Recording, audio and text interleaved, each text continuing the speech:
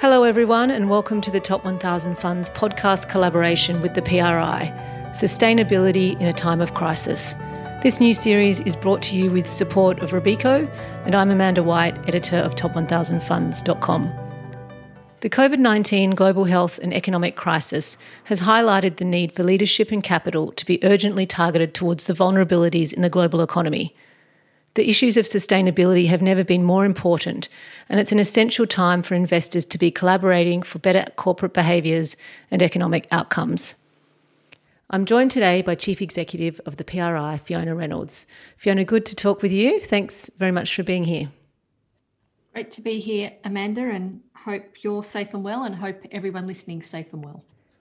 Thanks, Fiona. So today we're going to look at specifically at some of the activities of the PRI and your engagement with stakeholders around COVID-19, their ESG priorities and what a sustainable recovery looks like. Importantly, we're going to discuss how to prioritise the long and short-term considerations and priorities for investors and what they can be doing to actively shape a sustainable future. So the PRI was quick to engage with signatories and get their participation in a collaborative way to highlight their short and long-term priorities.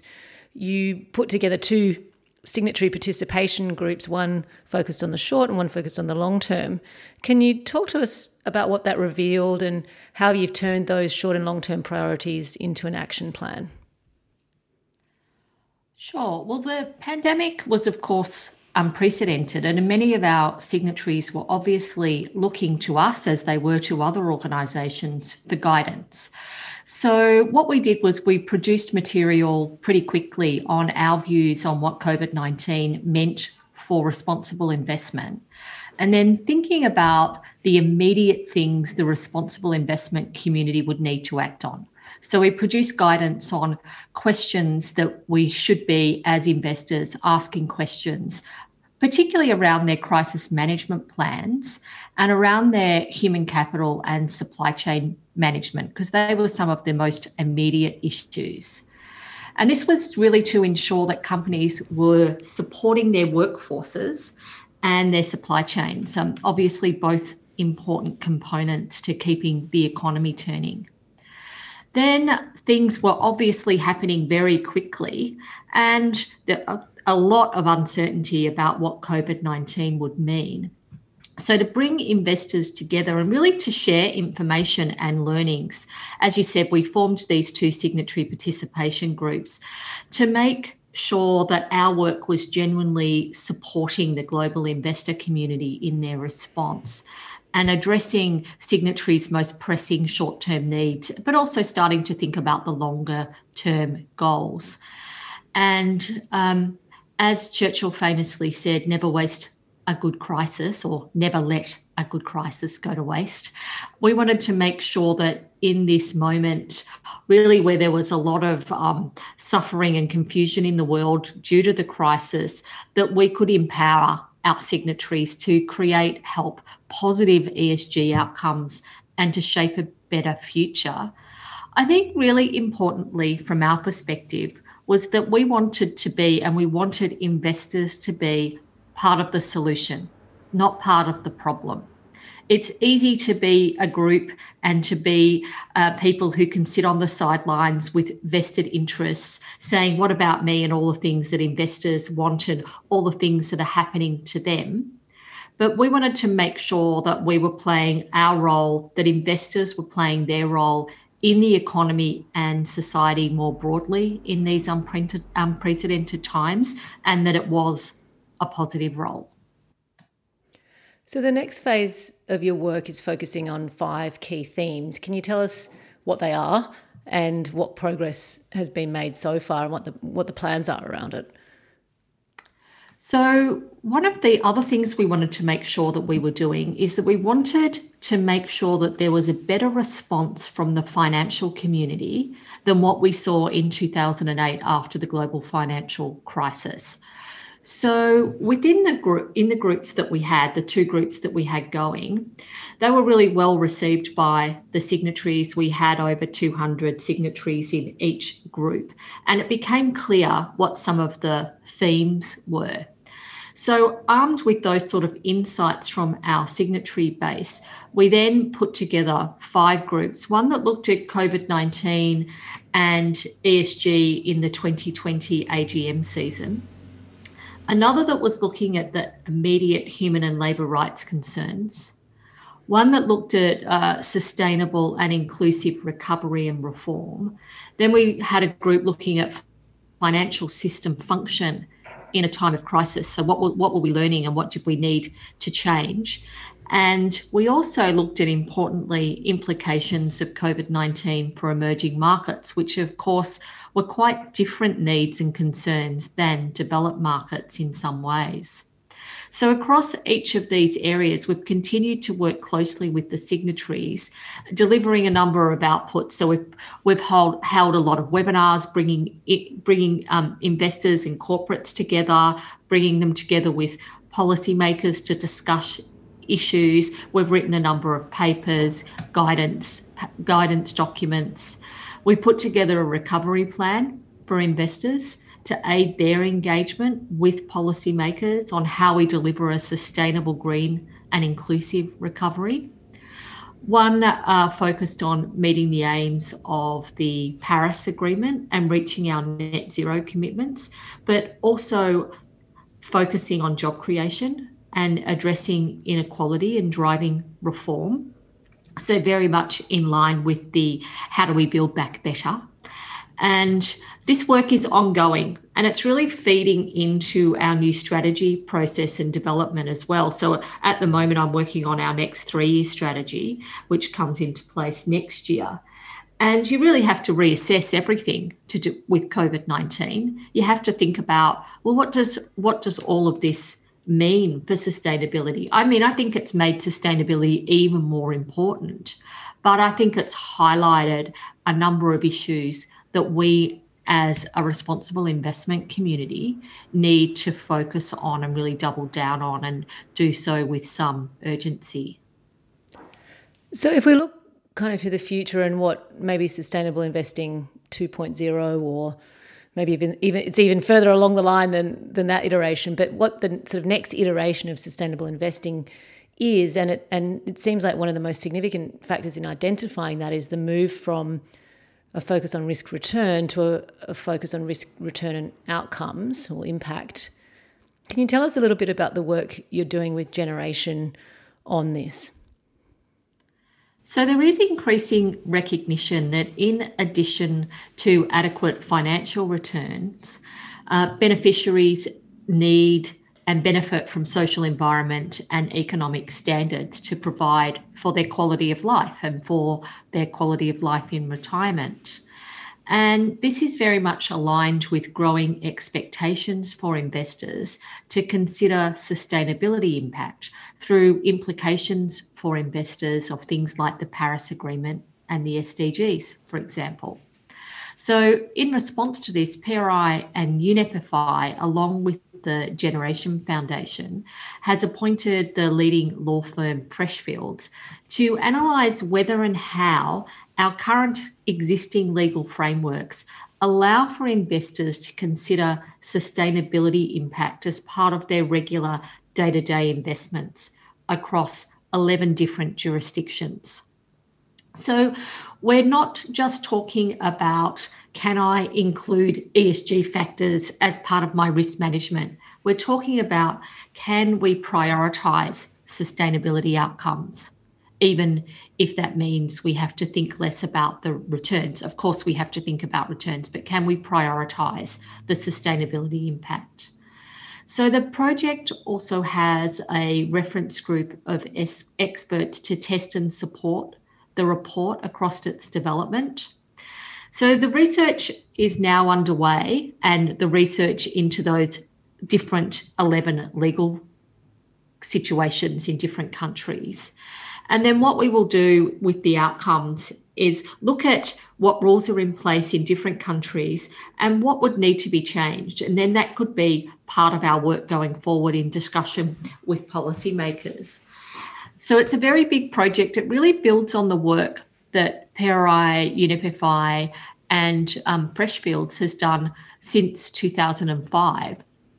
in thinking about ESG factors in fiduciary duty. So in 2005, Freshfields really wrote the report on fiduciary duty that was about the PRI even coming into existence, because we needed to be able to show that we could actually do this. And then the PRI took this further in with UNFFI a number of years ago and wrote a paper on fiduciary duty in the 21st century. And this is taking it to the next level, where sustainability really needs to head. And if you think about it, a number of years ago, or just 5 years ago, you didn't have things like the Paris Agreement. We didn't have the Sustainable Development Goals. And if governments have agreed to these things and they want investors and corporates to be able to have them as part of the makeup of what they're doing, then you need frameworks, you need regulation that actually enables it. And that's what we're working on now. So what's the time frame around that piece of work, Fiona? When could we expect some results? Well, the paper will come out this year, is the aim. I hope that the first paper comes out before the end of the year. Then we'll have to have a roadmap for the 11 jurisdictions about what we do in each individual country, because obviously different rules, different countries, different parliaments. So that work, I think, will take some time. If I think about the fiduciary duty work, our original work from 2005 with Freshfields, well, if you speak to some people in some countries, particularly in the US, we're still having that debate about the original fiduciary duty. So I hope it doesn't take another 10 years for this to be work that really lands across the world. I hope it happens quicker than that. I hope people are more open to what we need to do with sustainability. I think in Europe, it won't probably be as difficult, because if you think about what's happening across Europe at the moment, sustainability is being embedded very much into what they do in their financial systems, into financial regulation. But that's not uniform across the world. So you mentioned in one of your 5 themes was looking at human rights and labour rights and concerns.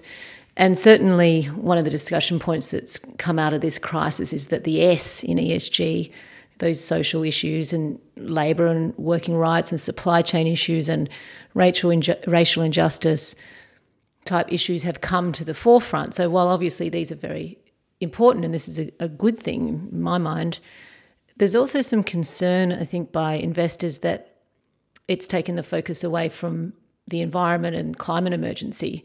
So I'm interested in knowing what your recommendation is for how asset owners can bring all of these issues together and manage all of these really important things at the same time.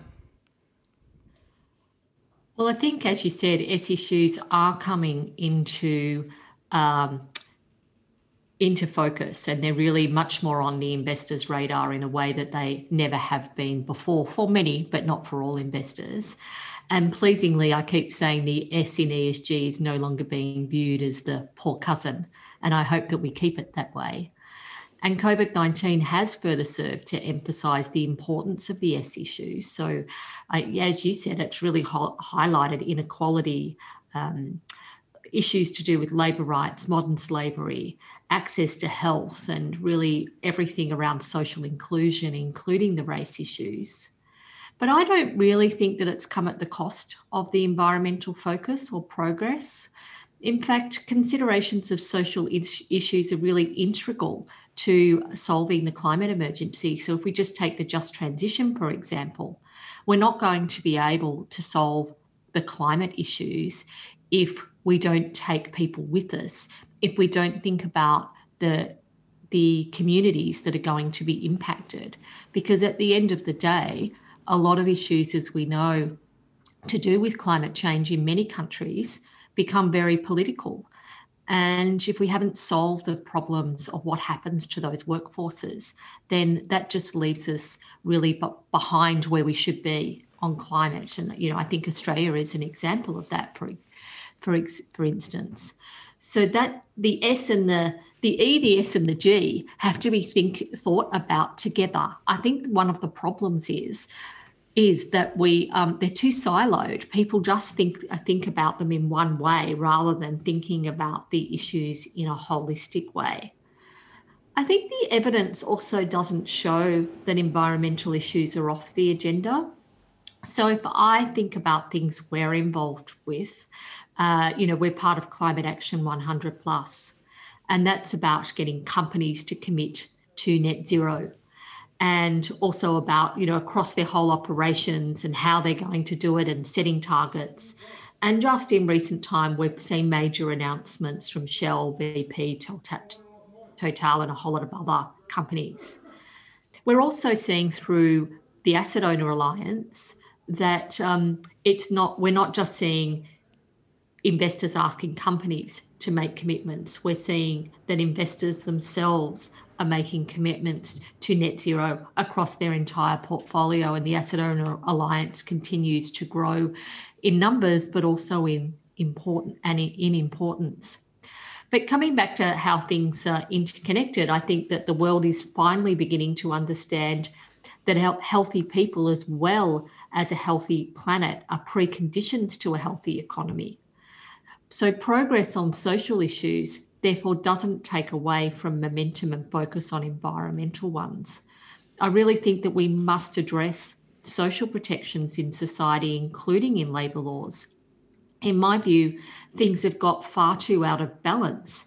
How do we have full-time workers with no sick pay and no other leave entitlements in the world? How do we have minimum wages that aren't living wages? How have we allowed so much outsourcing of work and down to some, the minimum bare standards in some of the richest countries in the world? And I think the holes have shown up in having a system like that, where we've ended up with people who, because they don't have any sick pay, they've gone to work and they've spread the pandemic even further. This doesn't benefit anyone. It puts us all at risk. So we have to think more holistically about the kind of world that we want to live in. So we have to address decent work, and that's certainly part of the work that the PRI will be doing going forward.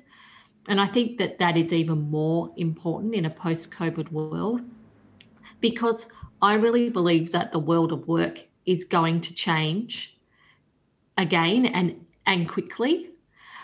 We aren't going back to working in offices 5 days a week or other ways of working. So how do we ensure in that transition that is now starting to happen rapidly, that workers have the right conditions and then employers get what they need? So we have the right levels of oversight and productivity from an employer perspective, but the right protections for workers. And of course, this requires high level of trust from employees and employers. But this will have to underpin the business and employee relationship of the future. And I really believe it can be a win-win for everyone. But work's going to have to be reimagined. And we don't have to throw out the environmental side. I just think they're so interlinked, and that's how we have to view them. And my recommendation to investors is don't just see things in an E bucket or an S bucket or a G bucket. Think about how they all come together. Now, obviously, when you look at from a company perspective, different things are bigger priorities at different countries, but you have to use the whole lens of sustainability, not just one lens. And I guess this is where the Sustainable Development Goals really kind of come into their own as a holistic way of looking at the world's problems, if you like, and being a roadmap for investment and how to be part of those solutions. So next month is the 5th year anniversary, you mentioned, of the Sustainable Development Goals. Do you think that there's been enough progress in aligning investments with the SDGs, and how are you guiding signatories around this? Yeah, as we look to the recovery from COVID-19 and the drive to build back better, I think the SDGs have obviously been never as important as they are right now. I like to think of the SDGs as the world's business plan, so very much the North Star about how we address the recovery. I don't think we need to be creating new plans. I really believe that if we implemented the Sustainable Development Goals and all of the targets and aims and objectives that sit underneath each of those goals, we would go so far in creating the world that we'd all like to live in. So we need to implement this plan. And this, I think, will really assist us in addressing all the urgent issues that have been further highlighted by COVID-19. Inequality, labour rights, environmental issues, health and social inclusion, all of these things we've just been talking about. I was really fortunate to be at the UN in New York for the launch of the Sustainable Development Goals, but nearly 5 years on, we are running out of time to achieve them. We've only got 10 years or just under 10 years now. And the UN Secretary General recently said that overall, we're seriously off track. Hunger is rising. Half the world's people lack basic education and essential healthcare. Women face discrimination and disadvantage everywhere. And one of the reasons for the faltering progress, he said, is the lack of financing. And UNCTAD estimates that the funding required is between 5 and 7 trillion per year from the private sector. Governments alone obviously cannot fund the SDGs nor the COVID-19 response on their own. I think what's more, COVID-19's highlighted and in many cases exacerbated systemic issues which the goals seek to address. So I think that there's really a backdrop of urgency when it comes to the SDGs, but I also think there's an opportunity with tens and tens of trillions of dollars in stimulus packages being rolled out. Now is the time to accelerate progress against the SDGs, and obviously investors have got a key role to play.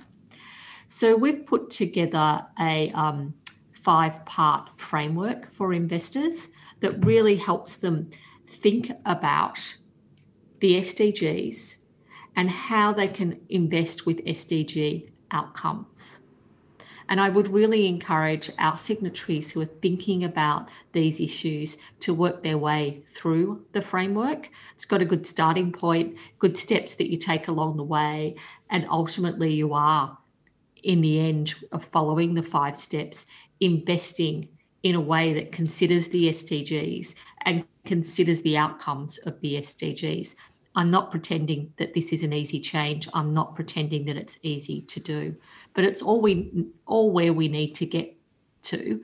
And it's very much intertwined with the work that I was talking about that we were doing on the legal framework for impact, thinking about outcomes and the outcomes of your portfolio on the real world and on society, not just thinking about what are the risks, the ESG risks to my portfolio.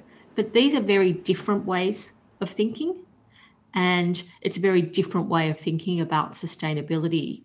But I do believe that this is where sustainability is heading. This is sustainability 2.0 or 3.0, whatever we might like to call it. So on the back of that, you're talking about the legal framework and the work that you've done talking with policymakers. You've done a fair bit of work on how investors can engage with policymakers and what potential policy responses might be. And you've got that great piece, The Inevitable Policy Response. Can you talk us through what investors might expect, what the different scenarios might be, and also what their role can be in getting their views heard? So at the PRI, we really find that investors or responsible investors significantly underestimate the positive role that they can play, the responsible investment industry can play in encouraging policy change. We have leverage and we really need to use it.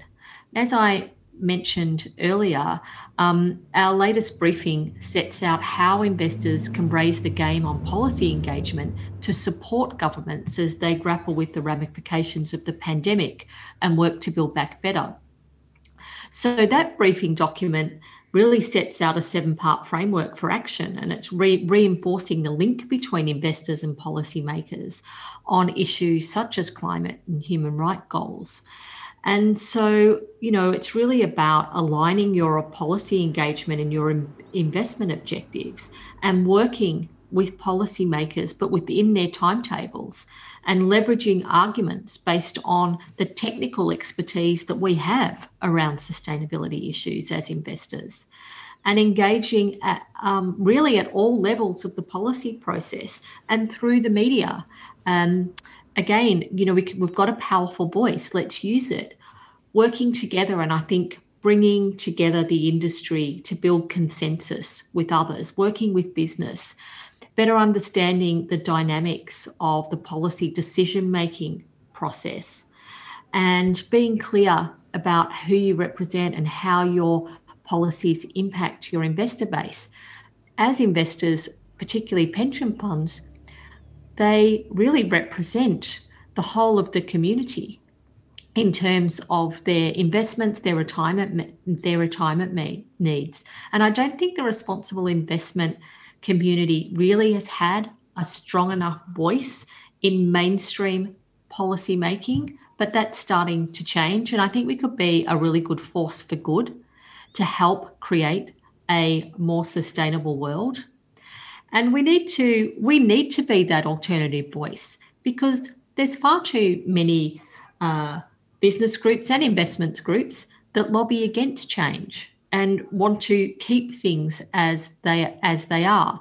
If we think about the United States at the moment, the Department of Labor is trying to wind back issues on sustainability, on ESG. And why are they doing that? Because there's forces at work, particularly within the business community, who don't want to see investors have a strong voice, who want shareholders' money, but they don't want shareholders asking questions, and they think, sustainability is rising too far. So we either can let others trample all over us, or we have to have a stronger voice. And that's the role that we've been trying to play, being that positive side within the policy making discussions. So Fiona, you mentioned that you're working on the PRI 3-year plan. I just want to sort of look inwards for a second and see how the activities of the past few months have impacted the PRI and the team, and whether it's changed the plans within the organisation, and how's it shaped your long-term strategic priorities. Can you tell us a little bit about what your 3, 5, 10-year plans might be, and if that's changed at all? Yeah, well, it's interesting, really. I've got to say that from my perspective, that I've never found sustainability to be so interesting than it is right now as a result of COVID-19. And I do think that's partly because people have started to understand more the importance of it and the interconnectedness of issues. So it hasn't so much as changed our plans, changed them slightly and accelerated some issues. So with the next 3-year plan, we're really looking at that move from thinking about outcomes and helping to enable that shift in thinking around responsible investment from pure risk and return to risk and return and outcomes or impact. So that's one key part, and I talked a little bit about the work we're doing with Freshfields, and then the SDGs. So I already mentioned that, but very much doing a lot more work around the Sustainable Development Goals. We've got the framework. There'll be a whole lot more guidance around the SDGs. Then we've got a big program around improving sustainability data. So part of our next 3 years, we've just announced yesterday a partnership with the World Business Council on sustainable development on a number of things, but one of the key things is how do we get good sustainability data? This has been an ongoing issue for years and years, and it's something that needs to get sorted out. Investors continue to say to us that not having access to good data that is decision useful for them is a roadblock, and we've got to remove that roadblock. Plus, if we want to have the focus on outcomes or impact, we need to be able to get the right information from corporations to be able to know what that looks like and to be able to measure that. So that's going to be an important part of our work as well. Then there's the social issues, the human rights. So as we've already said, they're really coming to the fore. We've put together a 5-year program on human rights and the aim is at the end of the 5 years that all of our signatories will have incorporated human rights into their investment process, that these will be underpinned by the UN Guiding Principles on Business and Human Rights. So the plan over the 5 years is obviously within our signatory base, people are at different stages of thinking about human rights and how they actually embed them. So we've got a plan that they can work through. So it's really in 3 parts. So it's understanding human rights, transforming human rights within your process, and then respecting human rights at the end. And that would mean that you would have incorporated them into everything that you do.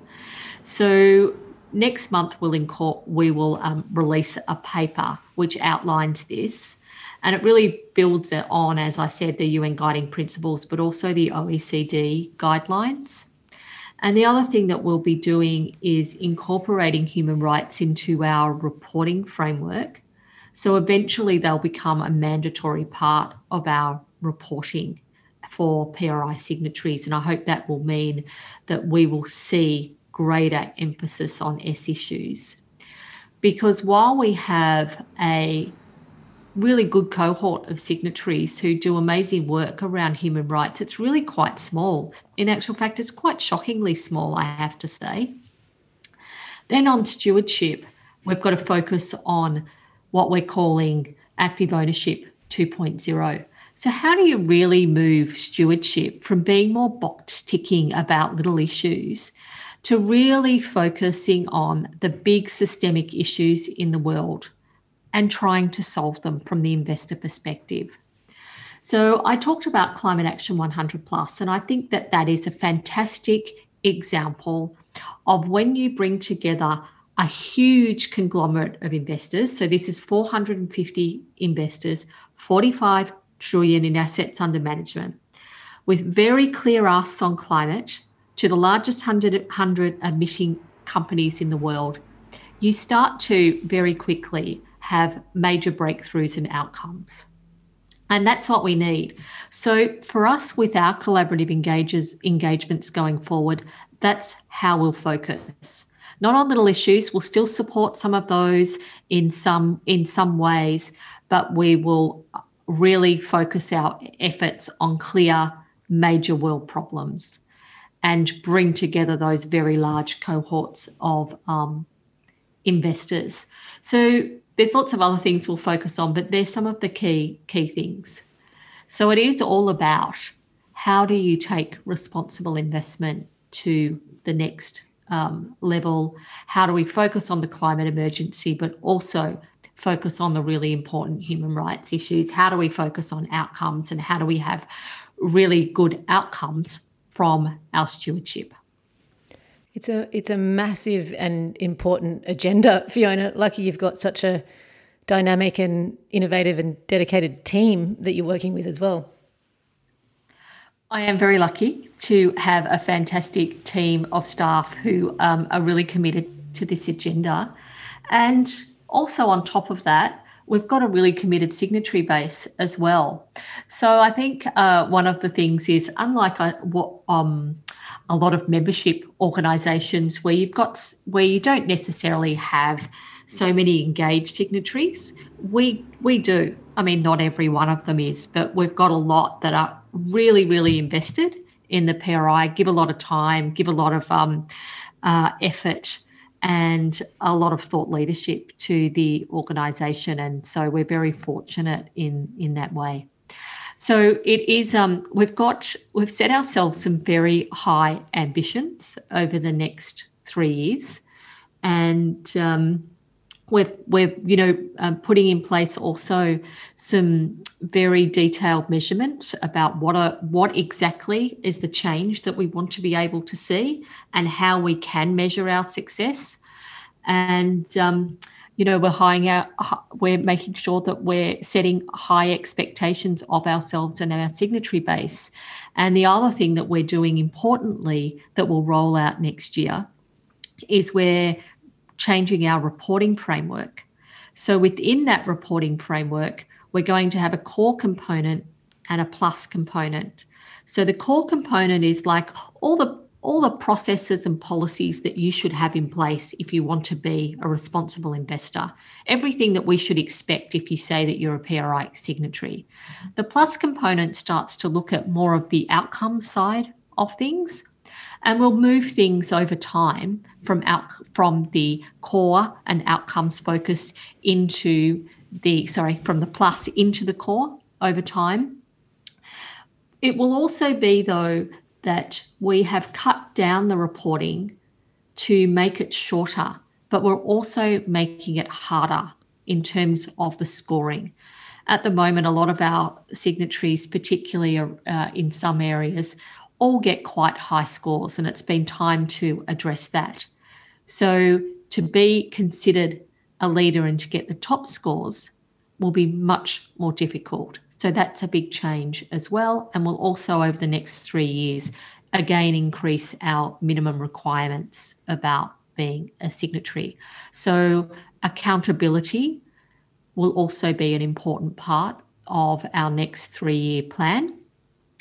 Having said that, the PRI, of course, is a big tent organisation, so we don't just work with leaders.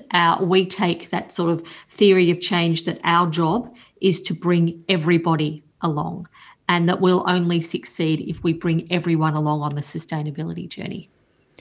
So Fiona, most of the stuff that you've talked about in this conversation will be available on your website, and people can obviously approach you if they want to talk further about it, but certainly look on the PRI website for more information and some of the reports that already exist. Fiona, it's been a pleasure as always to speak with you. Thank you so much for your time, and please stay safe in London. You too, Amanda. Good to talk to you.